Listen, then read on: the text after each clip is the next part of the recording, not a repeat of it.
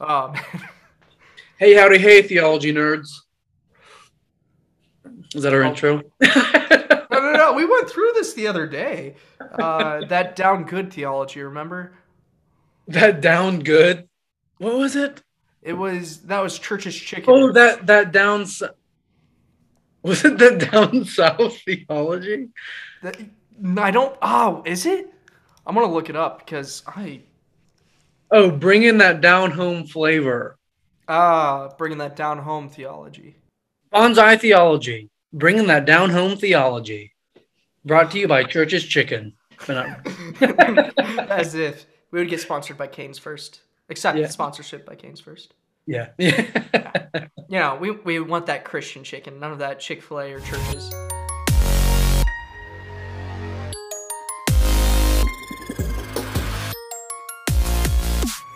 I don't know, it tastes better. You think it tastes better than Chick-fil-A? Heck yeah. Oof, I'm about to disappoint you. Not that I'm not gonna say Chick-fil-A is the best chicken in the world. Because actually, here's my opinion.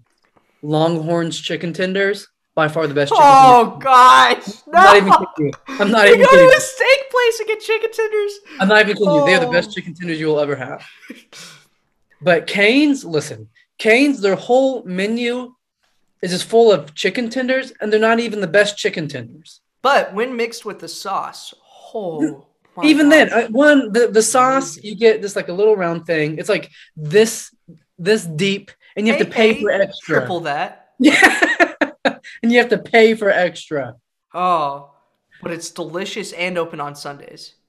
It is open on Sundays. I'll give you that. Yeah. And what Oh, good ministry is closed on Sundays? I said, how well? Tell how me that. How Christian can you be if you're not closed on Sundays? Dude, Obviously, that's the every day church that. I've worked at is open on Sundays. Well, I should tell you something.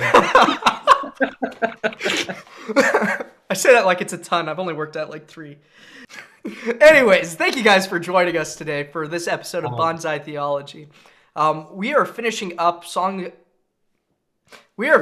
Ecclesiastes today, the first of our wisdom literature podcasts. Yes. And thank you guys for joining us so far.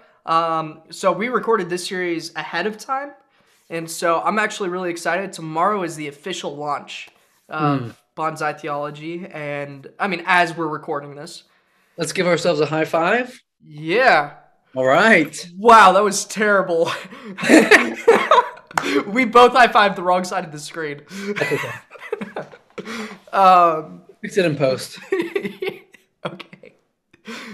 But yeah, so we're so excited to see what ends up happening with this. Yeah, as Nathan said in our ad, you know, we're hoping that this will last for a while, few months, years, centuries, till we're done with Lifetime. Oxford. You know, yeah. Sure. Anyways, Oh man. yeah. So this is the last episode of our Ecclesiastes series. Yeah. And it might be a short one, but it's one I'm excited about. Yeah. I just yes. realized I didn't have my Bible ready, so. Oh, shame. Actually, I didn't either. Wow, we are so prepared. Wow. We wing these things, let's be honest. Oh, yeah. Totally. By the fact that we're able to read the show notes that are almost word for word what we go over. Wing it. What do you mean almost word for word? It is word for word. Oh, man. Listen, I can barely talk as it is. I need all the help I can get. Oh, what a lie. That voice crack, holy. Oh, how old are you? 12? You 12? Yes, all that to say, this might be a shorter episode. All right, so with all that being said, today's episode is titled Ecclesiastes in Conversation. So what did you mean by that, Nathan? In conversation with what, you ask? Oh, you just asked. You literally just asked.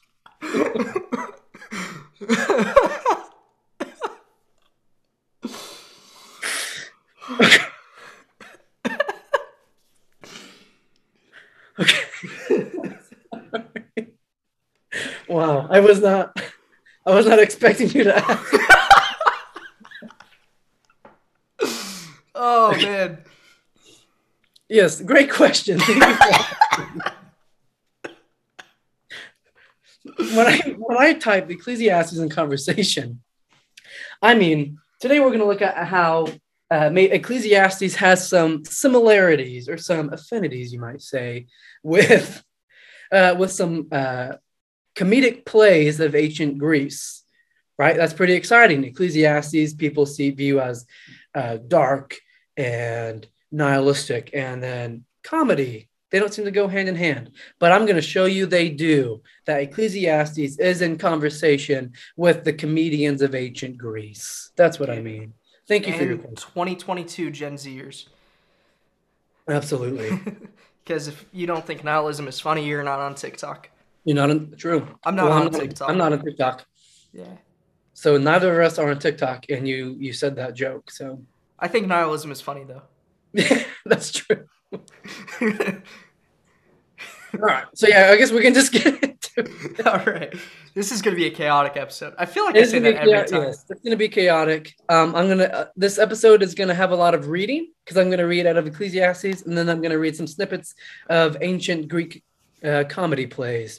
Ooh. But I think it is very enlightening, and I should say this at the start. I owe a lot of this of what I learned about this to. It's going to be Bema podcast style with his love for Rabbi David Foreman.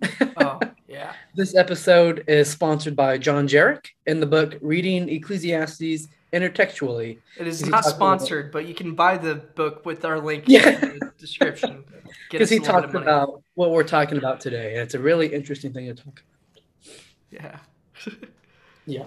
So yeah, as I kind of said, it might sound odd to think of Ecclesiastes as being, and sort of a conversation with comedians and with like the comedy plays of ancient Greece, and that's because Ecclesiastes, or I guess we've been calling it by the author Kohelet, or the speaker, I should say, maybe not the author, we don't know, Kohelet.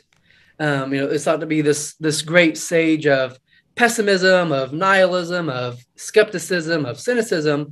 And we find that in, verses like everything is absurd, or everything is vapor or breath or futile or vanity or mirage, or something like it's all chasing the wind, or shepherding the wind, or shepherding desire.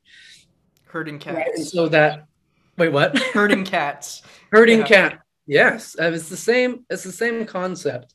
It's not worth doing. But anything like the message of Kohelet, anything that could be considered good or considered valuable is ultimately trumped by death. Meaning, like, you can't take money into the grave, you can't take food, you can't take drink with you into the grave, and you can't even take wisdom with you into the grave, which actually is much to the distress of Kohelet, because he mourns and laments that the same fate that awaits the wise one. Oh, wait. Wow, what am I trying to say? Kohelet mourns and laments that the fate that awaits the foolish one is the same fate that awaits the wise one, and ultimately that's just death. They both die off, and you can see that in like Ecclesiastes 2:15 when he says, "The fate of the fool will overtake me also. Why then have I become wise?" And so just like the fool, the wise will also be quickly forgotten after death. And then Kohelet declares his hatred for death, ironically due to the unfairness. The hatred of life, sorry. Ironically due to the unfairness of death, because wisdom deserves better, right? And so that doesn't sound like it has the makings of a comedy to me. And so I think this concept of Hebel and Ruach, while very prominent in Ecclesiastes, I think in a way it's kind of forced the reader to corner Kohelet into this stereotype of being a prophet of doom and gloom. And we might say that Kohelet is then better thought of as being in conversation with ancient Greek tragedians, which makes for another cool study, and is actually a study that, once again, the scholar John Jarek has done.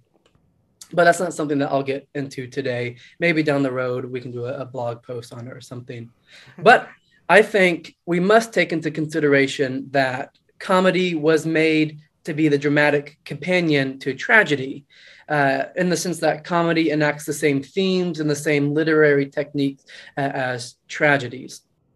And so viewed through this lens, then, I don't think it's so far-fetched to believe that Kohelet has some affinities with ancient Greek comedy. Ecclesiastes 9:11 says, "The race is not to the swift or the battle to the strong, nor does food come to the wise or wealth to the brilliant or favor to the learned, but time and chance happen to them all." And so this whole concept of like unfortunate changes of events, I think ultimately that's the makings of a good comedy. And as a side tangent that I'm editing out, when in Stranger Than Fiction, it talks about the difference between a tragedy and a comedy being if you die or if you get hitched. Mm, Like those are the only differences. yeah, And great that movie. actually did fit in. It is a great Yeah, movie. it did fit I in. watch it. You I should watch it. think it's PG-13, mostly appropriate. I don't remember Yeah, anything inappropriate. I haven't seen it in a long time. I remember it being a good movie though. Yeah. Watch it. Your mind will be blown. Will Ferrell is fantastic. Oh, yeah, it is. All right. Anyways. Yeah. So the first comedy writer that I want to compare to Ecclesiastes is a Greek playwright known by the name Menander. At least I think that's how it's pronounced. I could be sounding really dumb right now, but as far as I know, it's pronounced Menander, who was a playwright in Athens, and he was the preeminent writer for what's known or in the area of comedy that's known as New Comedy, which were just comedies written between like the fourth and the third centuries BCE. And he probably would have been born like 340s BCE, died around the 290s BCE. And his stories, while still under the umbrella of new comedy, and he was still a comedy playwright, his stories were on the darker side and featured themes such as rape or prostitution or seduction, which may not be things you think of when you think of comedies, but nonetheless, he was still like the preeminent writer of new comedy. Yeah. And that's something we do see a lot in modern comedy. Like, I mean, there are so many comedians that, or heck, even like Rick and Morty or Yeah, BoJack Horseman, those types of things where the jokes are in how depressing and nihilistic it is or how wrong it is. And there are so many comedians that, like, that's what they are. It's the shock value yeah, of the joke. Not that these comedies were the same as jokes, but but still a darker side of comedy. yeah. Yeah. So yeah, that's just a little background information on Menander. Now we're going to get into the good stuff and start comparing some verses in Ecclesiastes with some lines from plays Menander would have written. And so the first is Ecclesiastes 9:11 through 12, which I just read 9:11, but I'll read it again just for the sake of context of verse 12. And that says, "I have seen something else under the sun. The race is not to the swift or the battle to the strong, nor does food come to the wise or wealth to the brilliant or favor to the learned, but time and chance happen to them all. Moreover, no one knows when their hour will come. As fish are caught in a cruel net, or birds are taken in a snare, so people are trapped by evil times that fall unexpectedly upon them." And so we take that, just once again, that the whole theme of like time, chance, fate, not knowing when things are going to happen, no one knowing when their hour is going to come. We find a play by Menander titled The Shield, in which he actually takes lines from ancient tragedians, from tragedy plays, but he uses them in like a comic pastiche kind of way. And so we have a line such as, "There is no man who is happy in all things," or a line of, "It's chance, not prudence, that rules the fate of men," or disasters strike us unforeseen, so the gods ordain. And so just the whole theme of fate, chance, not knowing when things are going to happen. There's no man who is happy in all things. I think that kind of echoes like the Hevel type aspect of Kohelet. So there's some affinities there. Ecclesiastes 1:2 or 2:17, which is the famous everything is meaningless, everything is absurd, everything is vanity, and a play titled Girl Pipers. Menander writes, "Chance destroys all logic and runs counter to our expectations, planning other outcomes. Chance makes other efforts futile." And I think it's really cool because that word futile is also used in Ecclesiastes or as a translation for Hevel. And I think if you look, I could be wrong, but I think if I remember correctly, if you look at the Septuagint Ecclesiastes, I think those words line up because Menander would have been written or would have written in Greek. Mm. So there are some more similarities there. Ecclesiastes 4:9-10. Let me turn there real fast and read that. The two are better than one because they have a good return for their labor. If either of them falls down, one can help the other up, but pity anyone who falls and has no one to help them up. And so, in a play titled The Bad Tempered Man, after the character was pulled from a well he had fallen into, he said, "One mistake perhaps I did make, thought myself alone of all, self sufficient, never needing anything from anyone. And now I see that death may strike one swift and unpredictable. So I found how wrong I was then. Surely one must always have someone near to help." I think those are some strong similarities between that verse in Ecclesiastes and that passage from Menander. Oh, yeah. Switching over to, or turning over to Ecclesiastes chapter 11, verses 1-2. Let me get there real fast. It says, 1-2, 11, 1-2. Ship your grain across the sea. After many days, you may receive a return. Invest in 7 ventures, yes, in 8. You do not know what disaster may come upon the land. And so rabbinic tradition, they take these verses as like stating the importance of circulating one's wealth to ensure charitable giving when one falls in hard times. So keep that in the back of your mind. Here's a passage from, once again, The Bad Tempered Man, from Menander, which says, "You talk of wealth, a thing on which you can't rely, for if you know that it will stay with you forever, keep it then. Don't give a share to anyone. But where you're not the master and hold it not by right, but by the gift of fortune, Father, don't begrudge a share of this to anyone. For fortune may take all from you and hand it on perhaps to someone less deserving than you. And so I say that all the time you have it, Father, you should use it generously to help all men through your means, enrich as many as you can. And such deeds will live. And if you chance to fall yourself sometime, you will receive a fair return from them. Far better, Father, is a friend you see than hidden treasure buried underground," which I just think is fantastic. And once again, lines up pretty well with the theme in that verse of Ecclesiastes of sharing your wealth, not only to help others, but because if you yourself fall on hard times, those you were generous with will have a greater propensity to be generous back to you. Oh, yeah. And what good is money going to do for you in the grave? Oh, Who is it yeah. that made that song? He's the richest man in the cemetery, but he never really did raise a family. Oh, is that I want to say it's Coin. Coin? Yeah, Coin. Cemetery. Yeah. It's accurate if you put all your time into making the money and not investing in others. It doesn't even have to be a family, like a atomic family, but just in family people. Yeah. Yeah. I didn't know that I knew the song. I didn't know what the lyric was until just now when you said it, and I'm really glad you brought it back. That fit really well. Yeah. Oh man. Fun fact: Nathan and I had tickets to see Coin, and then COVID canceled that show. Yes. Man.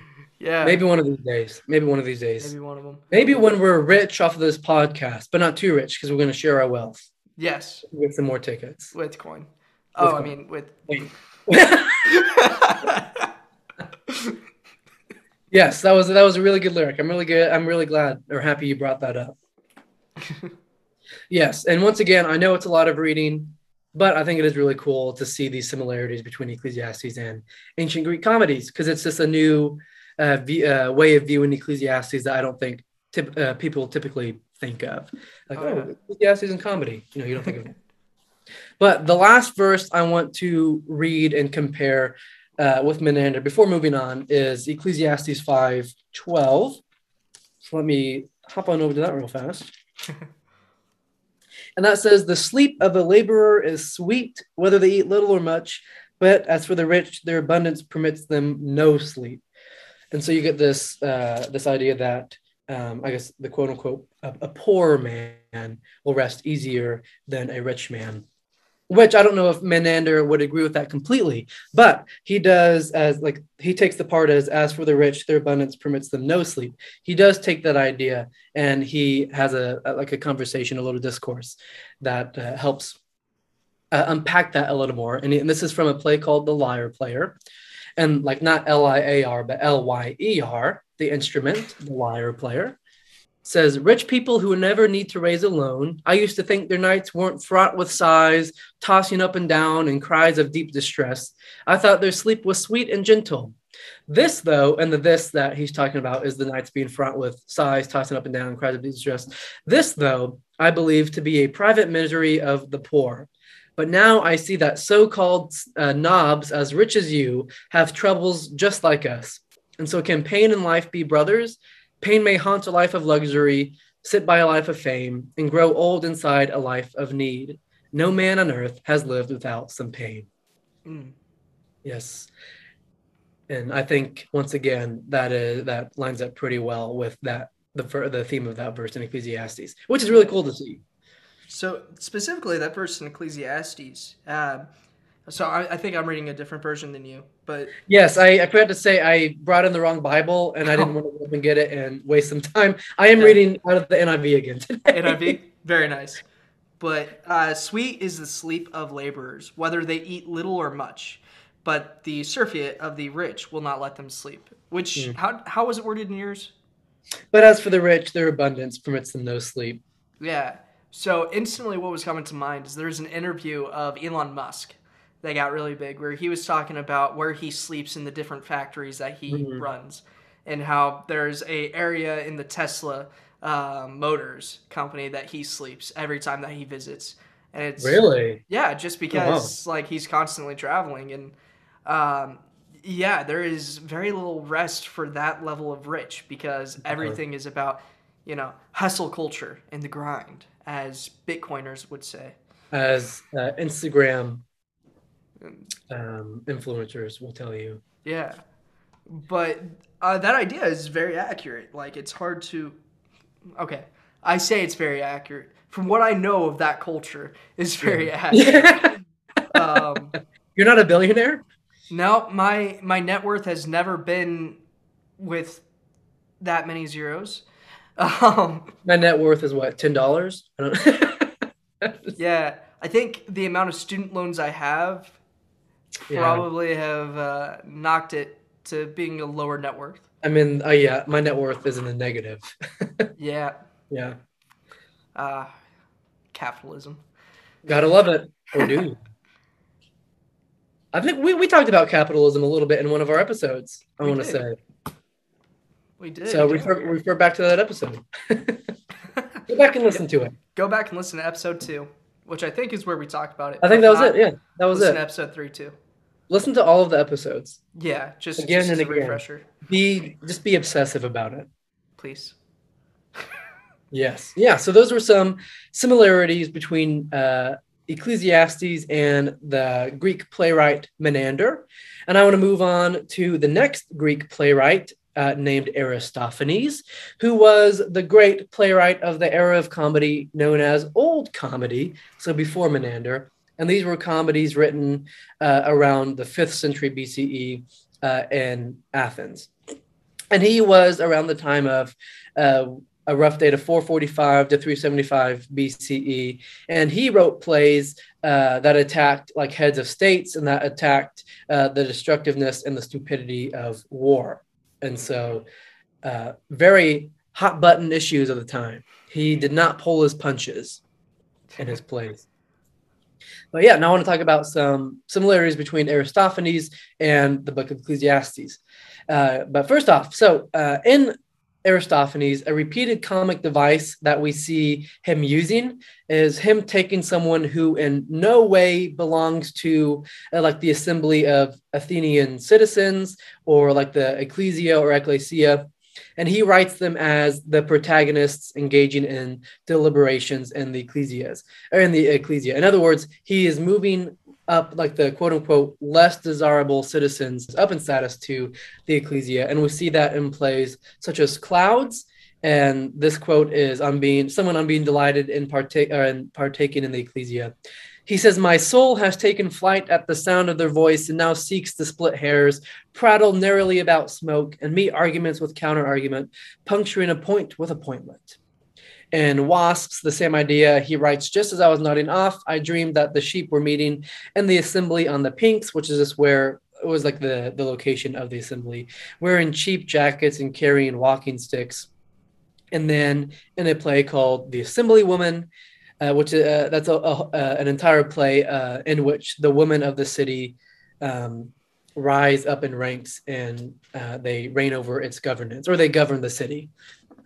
So back in that time, quote unquote, someone less than desirable, moving up in rank into a higher position in the assembly or the ecclesia.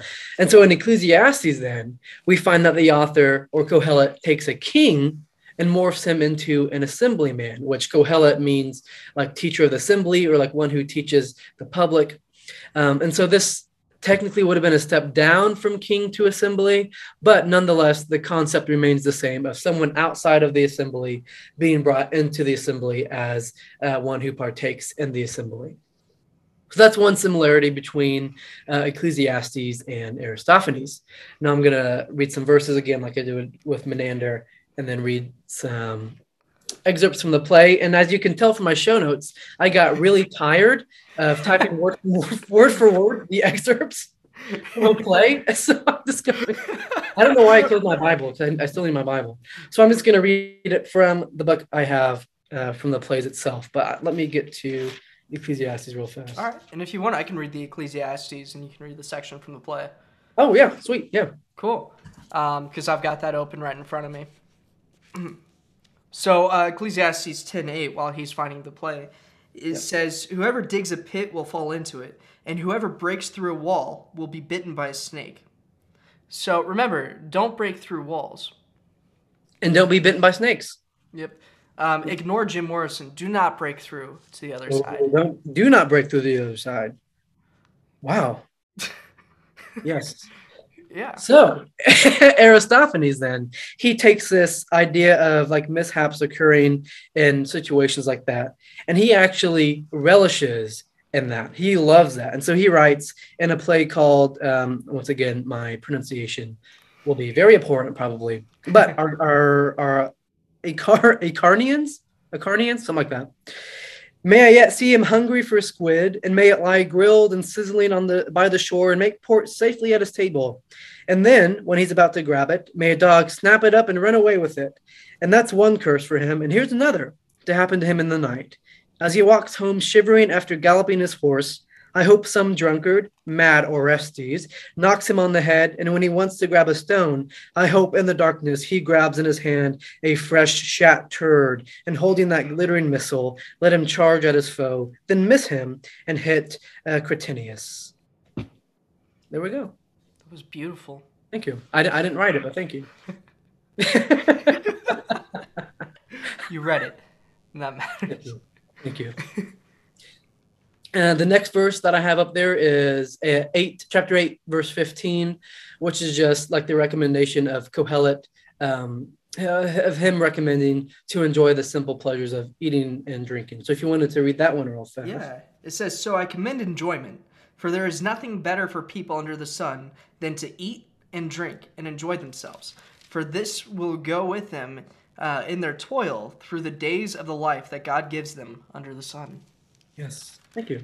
Yeah. And so there's a character just called the chorus leader in the same play that I just read, the Acarnians. And he refers to this formula again of just enjoying just the simple things in life. And he says, the more I kept inviting him to drink and recline and take this cup of fellowship, the more he kept setting our vine props afire and violently spilling the wine from our vines. And so just the idea of drinking, reclining, and taking the cup of fellowship, enjoying the simple things in life. Now, there's another play, and this one's just a little bit more crass, but it still gets the point. In a play called Peace, the character, he has the character saying, here comes the song of Datis, I think, which once upon a time he used to sing while masturbating of an afternoon. How happy, how pleasured, how bubbly I feel. A little crass, but nonetheless, it's that theme of just enjoying the simple pleasures because there's just nothing better for man to do but to enjoy the simple pleasures of life. So, I was not ready for that. I Wow.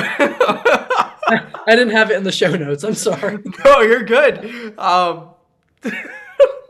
I think that I may have done one of those movements when you said it.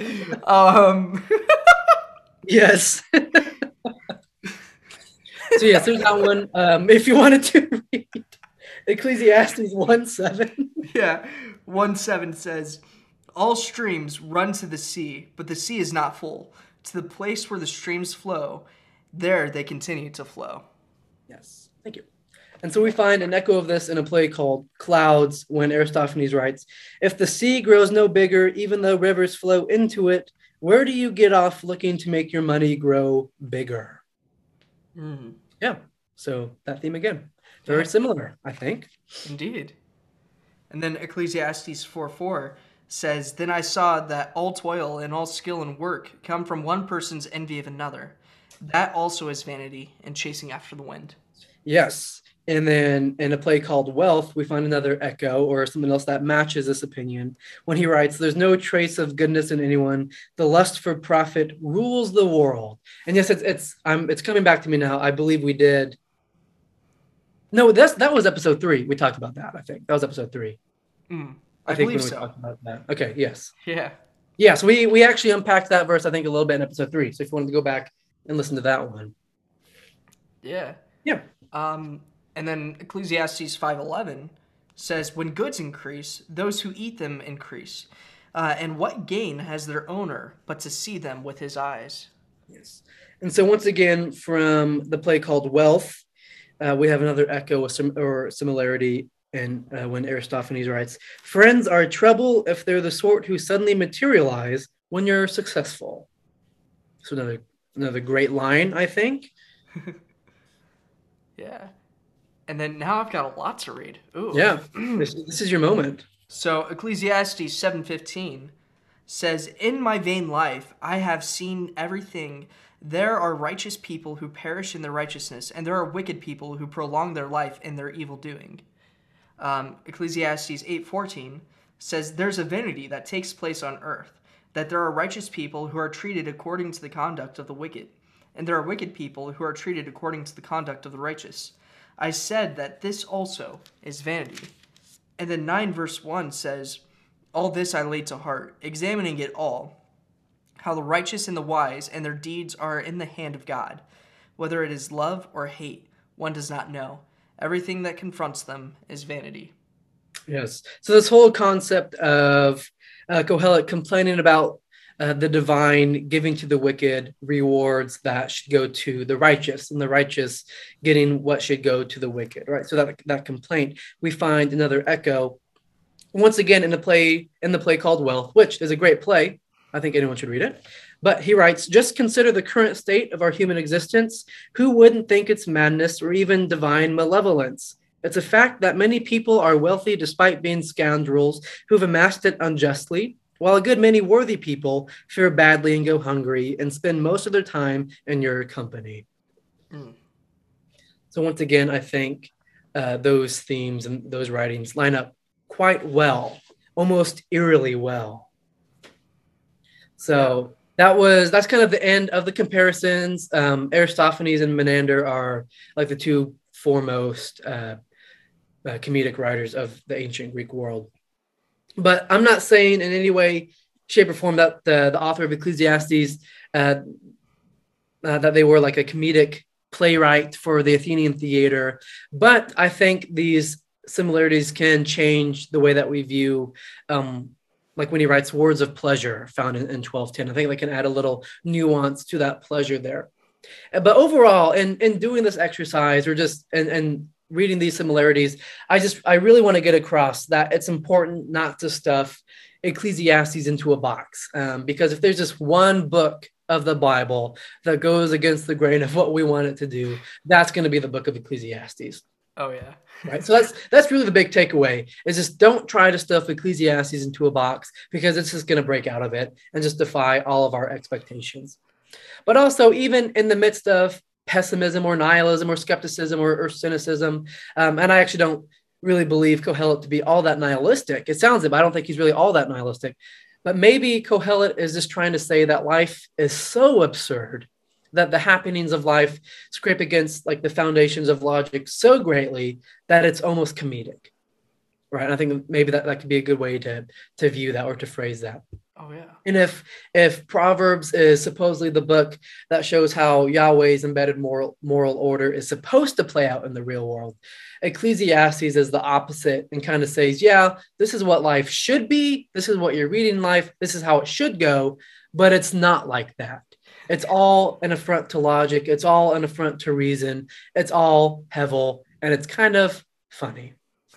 Wow, it just tied all together. Yeah. It's all heaven.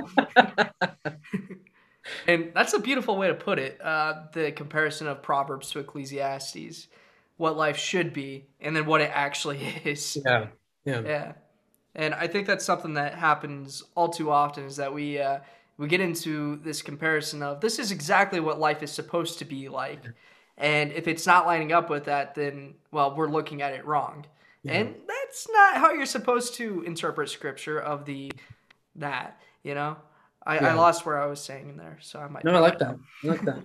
But yeah, I know everyone says Ecclesiastes is just the voice of someone who just hates life, has this terrible outlook on what life is. But I think overall, I mean, once you read it all the way through, I think you can come to the conclusion that the author of Ecclesiastes does appreciate life just for its little things. Because in the end, that's what matters. I mean, you can't take wealth with you, like we said. You can't take food. You can't take excess to the grave with you. Yeah. So just enjoy what you have, Yeah, for sure. And just lay back and just laugh at the absurdities of life. I don't know. Live, laugh, and love. Live, laugh, and love. Oh my land! You just redeemed that saying and that phrase. You just redeemed that phrase. Oh gosh! All right, if there's one takeaway from Ecclesiastes, it's live, laugh, love. Oh no! Your kitchen is accurate. I know this series on Ecclesiastes seemed kind of sporadic, but you know what? I don't care because I like what we talked about. Yeah, I think it was good. Yeah.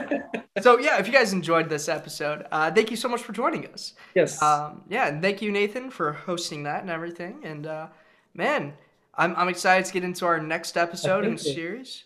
Our next, I think we're sticking with the wisdom literature for a while, right? Yep. I think before we get into like the next series, which I think is Job, right? We're gonna jump. Yeah, I believe it is Job.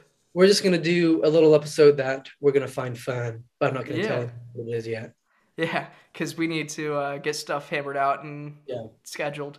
Yes. But yeah, so we're gonna have one episode after this that's not tied to the wisdom literature, I guess per se. It might be. I don't. Well, I just meant like with wisdom literature in general. I don't know if what we're going to talk about has any bearing on the wisdom literature, but we'll see. We're going to have that episode, and then we're going to go into Job. Yeah. So if you guys enjoyed this episode, make sure to subscribe on whatever platform you're in. The show notes will be in the description on YouTube, or if you go to our website, Bonsai Theology, then you can find it in the show notes of the podcast posted there. So, yeah. Great. Yeah, thanks for joining us. And if you have any questions or comments, then you can write to us at contact@Bonsai Theology. And I think that covers the basis. That's good. Yeah. All right. Well, have a good one, everyone. And rest well. See you around. Yeah. Bye. Love. Bye.